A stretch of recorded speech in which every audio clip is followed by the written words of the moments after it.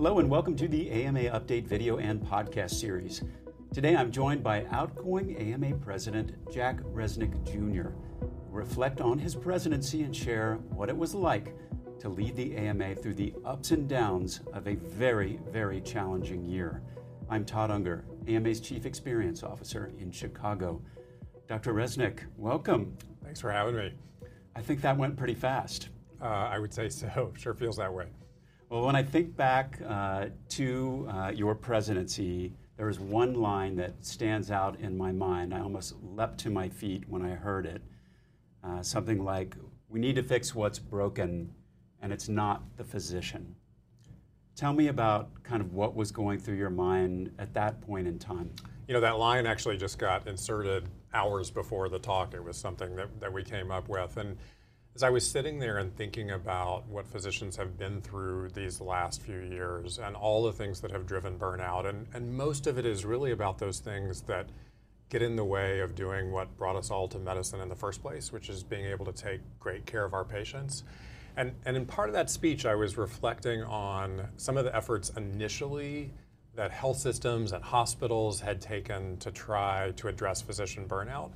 And all of them had focused on resilience and wellness, and hospitals were offering yoga programs at lunchtime. And that was all lovely, but in a way it kind of blamed the victim and said, hey, doctor, you just need to be more resilient and toughen up in order to be able to handle all of these insults and things that get in the way of you doing your job. So I just felt like it was time to tell the profession, this is not your fault. I know that you are out there working hard to take care of patients, and we need to get those obstacles out of the way. And that really was the genesis of the AMA recovery plan for physicians. You talk about those underlying obstacles that are getting in the way of patient care, getting in the way of what doctors love to do most, which is help people get better.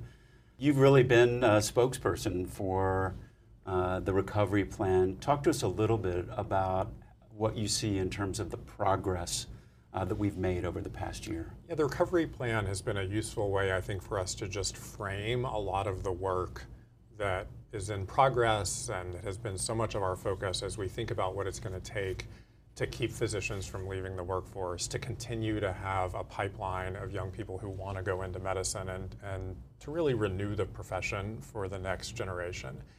And I think some of the first steps we had to take was just building awareness in the public, awareness among policymakers of why everybody's so burnt out in medicine and what those obstacles are. And coming out of the pandemic when physicians had really put their lives on the line, and now to be facing Medicare cuts and prior auth taking up everybody's time all day. So we still got a lot of work to do. All the pillars of the recovery plan are not done and fixed. One of the largest areas still remains Medicare payment reform. But we have had some progress. I think almost anybody you talk to in Congress now understands that physician payment rates have been frozen for 2 decades, that compared to inflation, that's actually an enormous cut, that we just had another 2% across the board cut in January, not even accounting for inflation. We've got a bipartisan bill now introduced in the House that would tie future physician Medicare payments to the rate of inflation. So there's progress happening there. We really need to continue the national conversation and build support for fixing this in Congress to get it over the finish line, but that's one big piece. Prior auth, which is another pillar of that recovery plan, people are now getting it. There's almost not a member of the public, a policymaker, anybody that I talk to who hasn't had their own experience with a health plan denying a really reasonable evidence-based prescription or test or colonoscopy or whatever it is. So I think people are on to insurers' game here, and I don't think policymakers are going to let this continue to happen. So we've seen progress in multiple states who are now pursuing bills to kind of right-size and get control of this absurd process that makes physicians send fax after fax and appeal phone call after appeal phone call just to get patients what they need. We've seen the Center for Medicare and Medicaid Services put out 2 rules this year to substantially constrain prior authorization in Medicare Advantage plans. So there's process happening there too. Telemedicine, with the end of the public health emergency, we managed to get some extensions so patients and physicians could continue to do seamless integrated care by telemedicine. And there are a lot of successes that are happening outside the recovery plan as well. I just want to mention a couple of those. So we saw naloxone, which is really important in our battle against opioid use disorder and the opioid pandemic, get approval to go over the counter. That was a multi-year effort.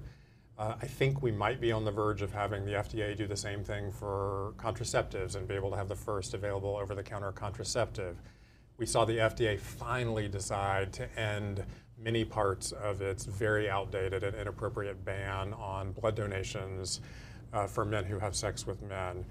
Lots of progress finally with the conversation changing around data privacy and digital health. So a lot of cool things that I'm really excited about that have been going on here at AMA.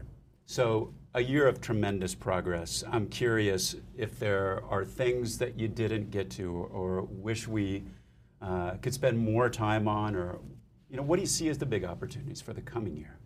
Well, and a lot of those things we were just talking about, a lot of work still has to happen to get some of them across the finish line. So we talked about Medicare physician payment. That is an enormous pillar of the recovery plan. It's going to be a heavy lift to get Congress to complete their work and fulfill their promises to both physicians and to Medicare beneficiaries around this country. So that's job one. Finishing off this work on prior authorization, we still have physicians doing, on average, more than 40 prior auths a week. We got to fix that. And one thing I didn't mention that I'm really proud of in the last year is the work by our Center for Health Equity at the AMA to really advance health equity and racial justice.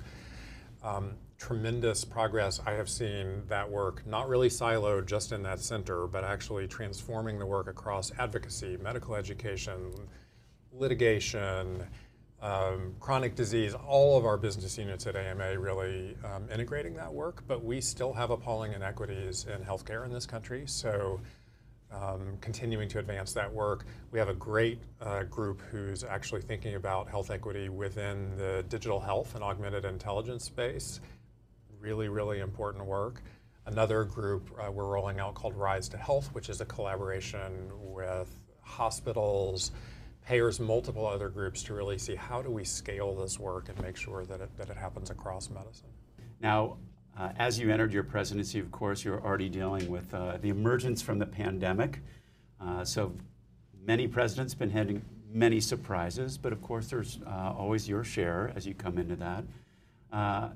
Among those is, I'll say, intrusions into the patient-physician relationships, sometimes even criminalization of healthcare. I'm curious, how do you navigate something like that?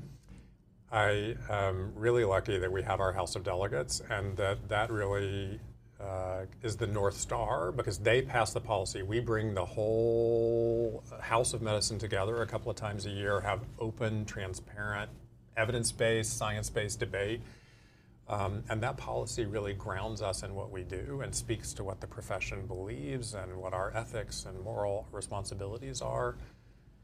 The AMA has been very consistent for some time in standing up for just how special that doctor-patient relationship is and how dangerous it is for government or courts or others to really try to intervene in that relationship between doctors and patients. And you mentioned surprises, so sure enough, the Dobbs decision dropped the week after I was sworn in as president, and with the Supreme Court leak and everything else, we had a sense that was coming, so it wasn't a complete surprise, but certainly a big disappointment.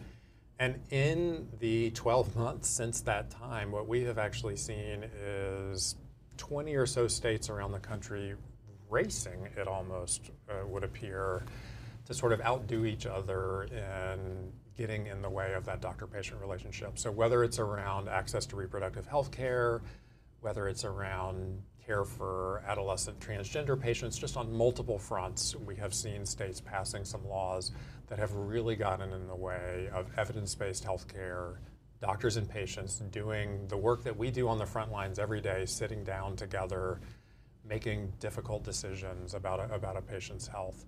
So that has been, I'd say, the biggest surprise of the year if I sort of think back a few years as to what I would expect in this year.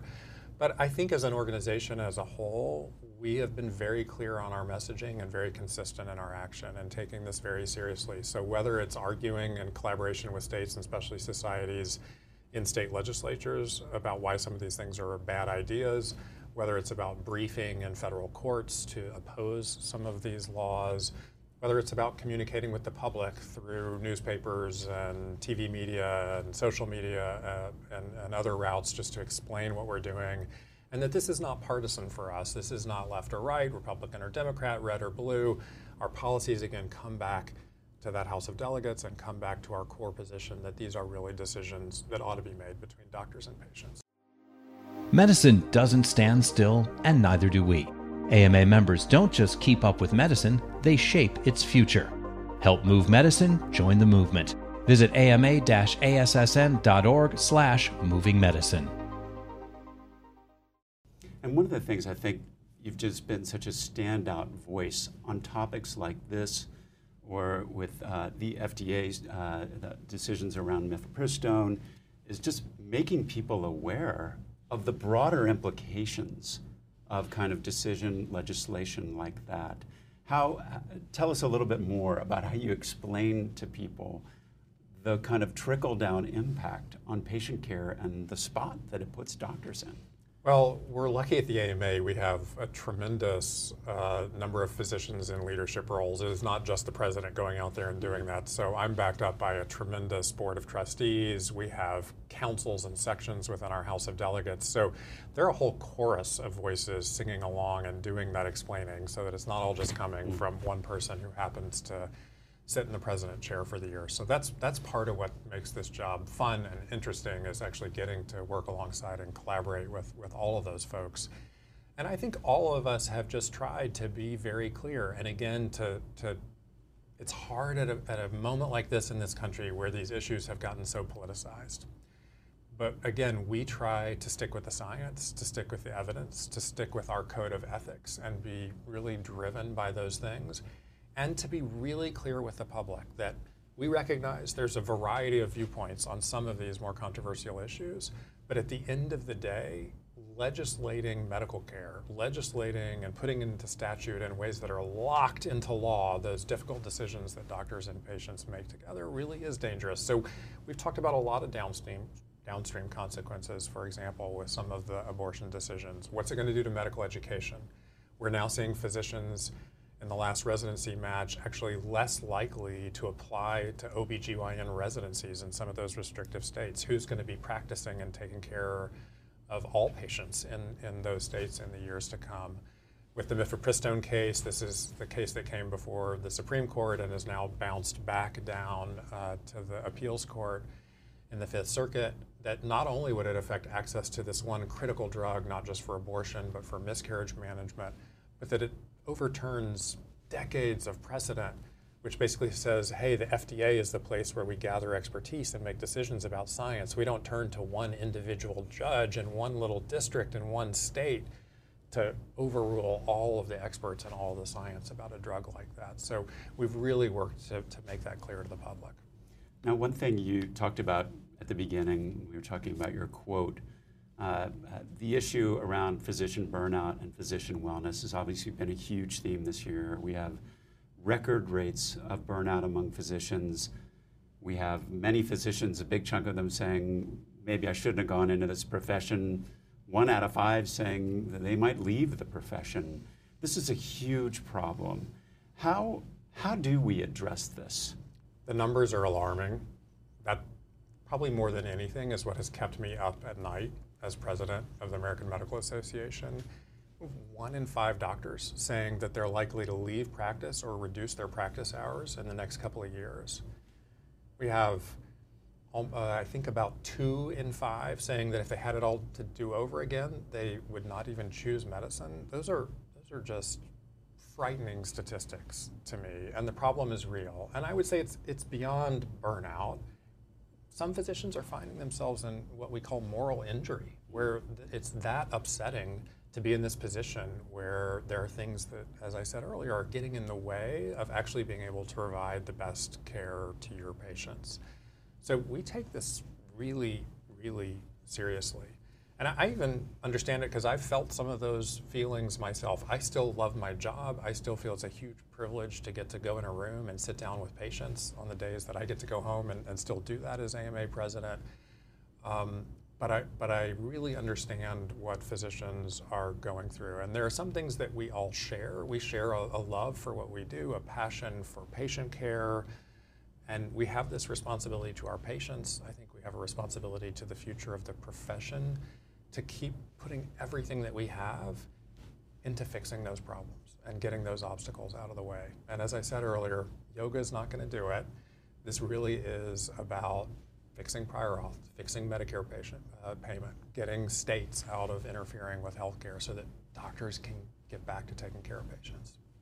Now, just kind of in closing, one of the other descriptions of kind of how you saw your role in the AMA this year is being relentless, and an entity and a group of folks who are not going to back down. As you kind of look over the past year and you think about kind of everything that you have gone through, do you have any kind of final thoughts as you wind down your presidency on what it's like to have served physicians this past year? Well, I think I said at my inauguration that I'm a pragmatic optimist, and I have a pretty good sense for the real dangers that are out there, and I don't ever sugarcoat how real those challenges are.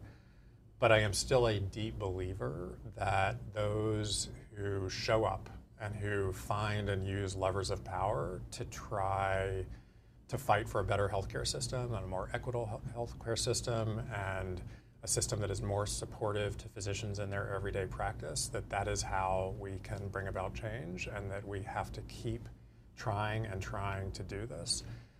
In this year, I would say that this organization, this AMA, has seeped very, very deeply into my identity and into my veins. But I'm really happy to look at Dr. Ehrenfeld, who's the president-elect who will follow me, and all of the leaders in this organization, and know that it's in very good hands. We have an incredibly strong management and advocacy team, all of the people who do the work every day behind the scenes to keep fighting for doctors and to keep fighting for patients. And so I'm holding on to that pragmatic optimism. That's so great. Dr. Resneck, it's been such an honor to work with you this year. Thank you for everything that you've done for the AMA physicians and patients. I'll look forward to continuing talking to you in your new role as immediate past president. That's it for today's AMA update. We'll be back soon with another segment. In the meantime, you can find all our videos and podcasts at ama-assn.org/podcasts. Thanks for joining us today. Please take care.